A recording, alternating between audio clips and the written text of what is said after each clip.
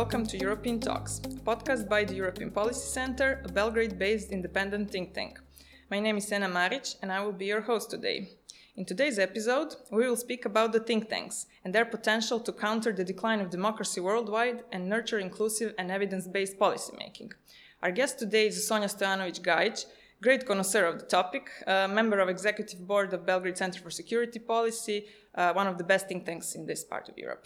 And by the way, today's episode coincides with the publishing of annual ranking of top think tanks worldwide by the Think Tanks and Civil Societies program by University of Pennsylvania, where both European Policy Center CEP and Belgrade Center for Security Policy regularly find their place. CEP is ranked as the best think tank in the Western Balkans, while BCBP is regularly the best think tank on security and defense issues in the region and beyond.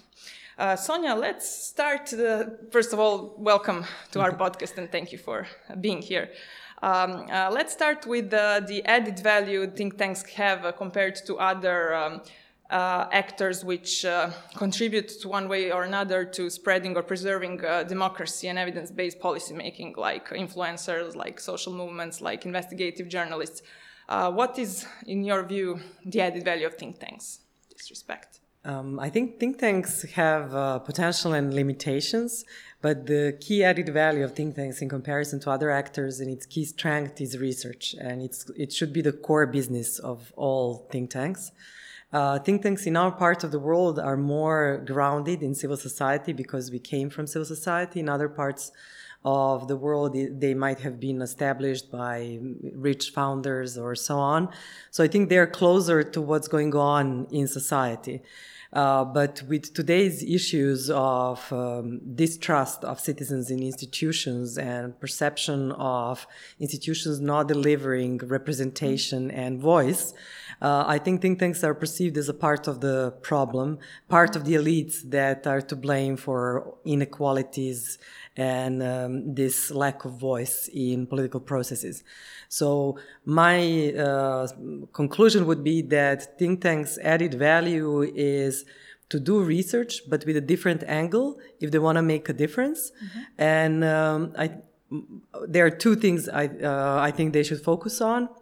First is they could provide the context, the bigger picture, or connect the dots. Mm-hmm. An example I want to highlight as especially powerful is the one from South Africa, mm-hmm. Which is the only country which has officially been recognized as a country that experienced state capture, although this process is way more widespread and very present in our region. And this process didn't happen overnight, and there were a number of investigative journalists, individuals, whistleblowers, highlighting cases of serious corruption, undermining and changing rules of the game for the benefits of the few in the political party and Gupta family. But it is only when the think tankers and academics came together and put pieces of this puzzle together and explained how this process was intentional and not the issue of lack of capacity, but happened by design, and that it was a political project justified with ideology of actually bringing more power to the black people after apartheid, but misused for the interest of the few close to the ruling party, that the society woken up. After the publication of the report called Breaking the Promise, which explained how state capture happened and gave the concepts, conceptual tools to other actors, to civil society, to journalists, to citizens, the change started happening more quickly. So I think this is the role for think tanks, to put the pieces of puzzle together and to help other actors get the voice. Mm-hmm. The other role is to bridge between the politics and citizens, as we've discussed this morning, or the public. So it's less just to do technical things, and as we were used to in the past, and more to help translate the grievances of citizens and causes of their grievances to the politicians and link it to these technical issues and vice versa. And in this regards, I think think tanks have to expand the portfolio of evidence that they take into account besides statistics, specific cases. I think emotions, behaviors, culture, narratives are important things to take into consideration. And I'll just give one practical example. narratives and self-understanding of nations. I think international relations as a specific policy area is one where this kind of evidence plays even more important role. I've been sitting in a number of meetings among the representatives of the West and East, diplomats, think tankers, where you hear people literally speaking in English, but speaking different languages because they don't hear the emotion of the other. And one of the points made well by one of the Western experts on Russia is that it's important to understand their narrative of a leader, so the status they want to be perceived in, and how they have been a victim of the liberal Western system. Not to give them excuse to do bad things, but to recognize what's their emotional need and then engage on concrete things. So these would be the two examples of what I was talking about, giving a bigger picture and mediating between politics and citizens, including talking about emotions. Yeah, that's what you exactly mentioned this morning, that emotions should be taken as evidence when producing our research products. Does this mean that maybe that we in the think tank community lack of psychologists, of ethnographers? That's what you also mentioned. How then to grasp this part which might be missing from our usual suspect think tank community when... I think it would be great to develop this kind of way of knowing, ethnographic view, and hire ethnographers. But if that's not possible, I think the big change that should happen is for us to listen more before giving advice. So more of engagement in listening. What are the things that concern people? What are the stories, metaphors they use? What are the missing pieces of information that they were not given or not being explained to? Connect the people that do not talk to each other. I think this is more and more role of think tankers. So more listening before advising. That's what you mentioned, together with the example from South Africa, I guess feeds into the answer to the question how to rebuild or to establish trust that think tanks lack in the eyes of the citizens and of the constituencies. Can you add maybe something more on this specific limitation that you have noticed on think tanks worldwide, that there's this, that they're perceived as part of the elite and then there's huge mistrust? I think transparency is important, that organizations are transparent about who they are, where they come from, why they do what they do, on whose behalf. But also this engagement with people who they want to serve. But we should not aim to pretend to be other type of organizations. We are not grassroots activists. We are not investigative journalists, but we could help them. So we should also acknowledge our limits and do more partnerships with other groups. And as I said, be more humble and listen and engage in discussions. I think important point from this morning's discussion is that no issue should be taken as sacred cow or something that should not be open. Even the issues like democracy or joining the EU that many of us advocate for should be critically examined, because no issue is just white or just black. And by recognizing that there are limitations to our proposals and that we can understand people who have different arguments and the emotions or other reasons why they have these arguments, we open a space for discussion. I would give another example from Latin America, which is also a polarized region as ours, where think tankers, for example, helped before the elections by engaging first separately with different political parties and then bringing them together again behind the closed doors, so not as a PR opportunity, but actually creating a safe space for discussions. So this is not direct engagement with citizens, but it is engagement with political actors and helping a space where those that have a very different conflictual views can actually agree on things, not on everything, but what are, for example, scenarios that nobody wants to see. then you take that off the agenda, and then you may create an options and put that to also contribute to the electoral process. I found an interesting quote which says that the real agents of change appear to be the doers, not the thinkers. And from the example you gave, it seems that this Latin American think tank was both the doer and the thinker. To what extent do you agree with this claim? What approaches then should the think tanks use to increase their relevance? It's from our friends Enrique Mendizabal, a guru of On Think Tanks blog article, which I highly recommend to everyone to read. I would greatly agree with this statement. I think today in Serbian society, change makers are people defending the water in Stara Planina, or people who are using their bodies to protect people who are going to be evicted from their homes, from the groups like Krov nad glavom, or whistleblowers like Aleksandar Obradović. But that doesn't mean that there is no role for think tanks. Again, it depends on what is the theory of change of a think tank organization. I don't think everybody should do everything, but those that care about democratic processes should land and contribute with the research and skills the think tankers have to the activists and doers. And I'll give examples from Belgrade Center for Security Policy. We were approached by activists, by journalists that were under attack with questions what they could expect, or what could they demand from police, or what to do when somebody's trying to kidnap you, like the case of Ksenia from Ne davimo Beograd, who a group of people tried to put in a car.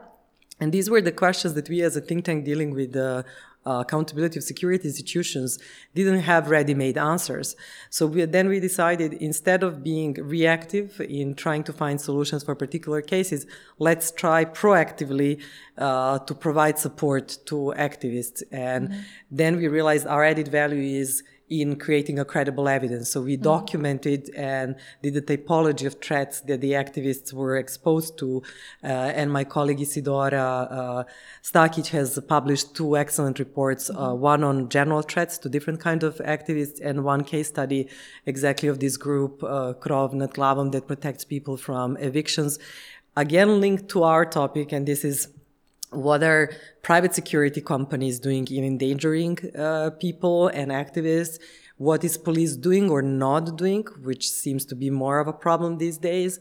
And how the changes of legislation, which were designed with the purpose to privilege certain groups and disprivilege ordinary people that are being evicted, are now misused for security governance in these particular cases.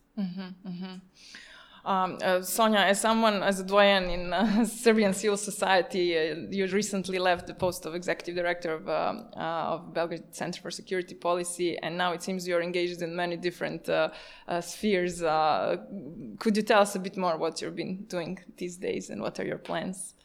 My major plan was to slow down, and I really enjoy in having less responsibility than my successor, Igor Bandović, who took over a very challenging job at this particular moment, so which gives me more time to think and research and reflect. But I've been engaged more or less with 3 teams, both in the region and abroad. And these, as you could guess from my speech so far, are state capture, public engagement on security oversight, and then a dialogue between different groups. So in next year or so on state capture, together with colleague Professor Dusan Pavlović, will be designing an academic event of the 10th Belgrade Security Forum, which is going to be on the topic of security and state capture. And we want to see how researchers in different parts of the world have analyzed these processes, what have been solutions, so also to help and engage academics with policymakers in this region. The other thing related to state capture that I'm engaged with is in partnership with On Think Tanks. In Berlin conference in April, we will launch a global community of practice on a topic of think tanks and state capture, because what we realized is that it's unique context that is rarely discussed. Usually when NGOs or donors were discussing different contexts, they talked about authoritarian, post-conflict, developmental, but state capture as a context which officially is democracy, but these democratic legal processes are misused, is difficult to comprehend and difficult to operate in. So we want to have discussions once a month over a period of few months among think tankers from different continents to see what have been the patterns. Can we identify some early warning signals of state capture? And what have been the strategies of think tankers to engage, both research-wise, advocacy-wise, but also survival or resilience-wise in this difficult context of state capture. So this is one theme. The other theme, as I've mentioned, is public engagement in security oversight.